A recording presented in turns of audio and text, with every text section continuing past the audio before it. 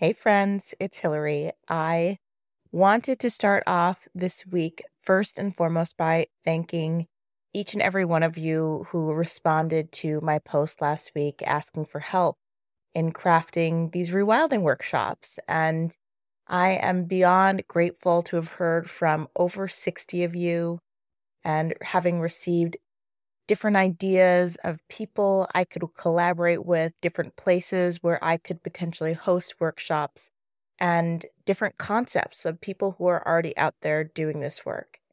It is so meaningful to be able to co-create something with all of you and get input from people who are really invested in this idea. And even to just hear from those of you who are excited about being able to attend something like this and just receive the encouragement. So appreciate all of the love and support. And I am so excited to continue to share as this evolves from a dream into something real. So stay tuned. So let's get into it. Self-care. And am I doing this right? We hear this phrase self-care tossed around a lot.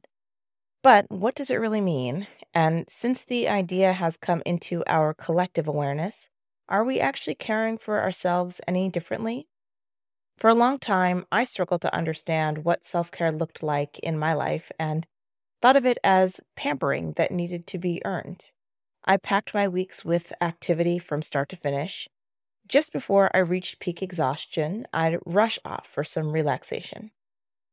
My self-care dates were like indulgence bingo, as if doing more activities somehow resulted in greater self-care. I gorged on delicious sushi, sipped the best bubble tea, ate exotic pastries, got deluxe pedicures, and pored over beautiful magazines. I was willing myself into feeling cared for, but it really was just an extension of my to-dos. What was I doing wrong? Isn't pampering the same as self-care? It took years of asking these questions before I finally arrived at an answer. I had been doing it wrong, but that was because I had no model for tending gently to my needs, especially as a Black woman. We are taught to give, sacrifice, and serve until we have nothing left. I was neglecting my needs by insisting that caring for myself must first be earned. Now I realize that caring for myself is a vital part of how I continue to support my family and community.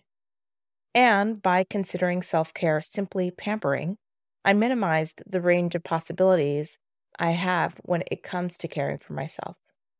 It took a lot of practice and failure, but I think I've finally figured out what self-care is for me. For me, it is an intentional and regenerative practice of tending gently to my needs, being kind to myself, and giving myself grace. More practically, that looks like taking regular Epsom salt baths and practicing changing around my internal dialogue when I find myself being really negative about something I did or focusing too much on mistakes I made. I'm learning that self-care is listening to my body and giving myself the safety and support that I need. For so long, I didn't really acknowledge when I didn't feel safe or didn't feel seen, and now I'm finding myself much more aware of those signals and focusing on finding spaces where I feel valued and feel supported. For me, self-care is also nurturing my body with food, filling my mind with constructive ideas, and feeding my spirit with meaningful connection. On a day-to-day basis, that looks like cooking healthy meals for myself and my family, taking time to read books that are filled with constructive and challenging ideas, and leaning into relationships that feel life-giving and feel easeful.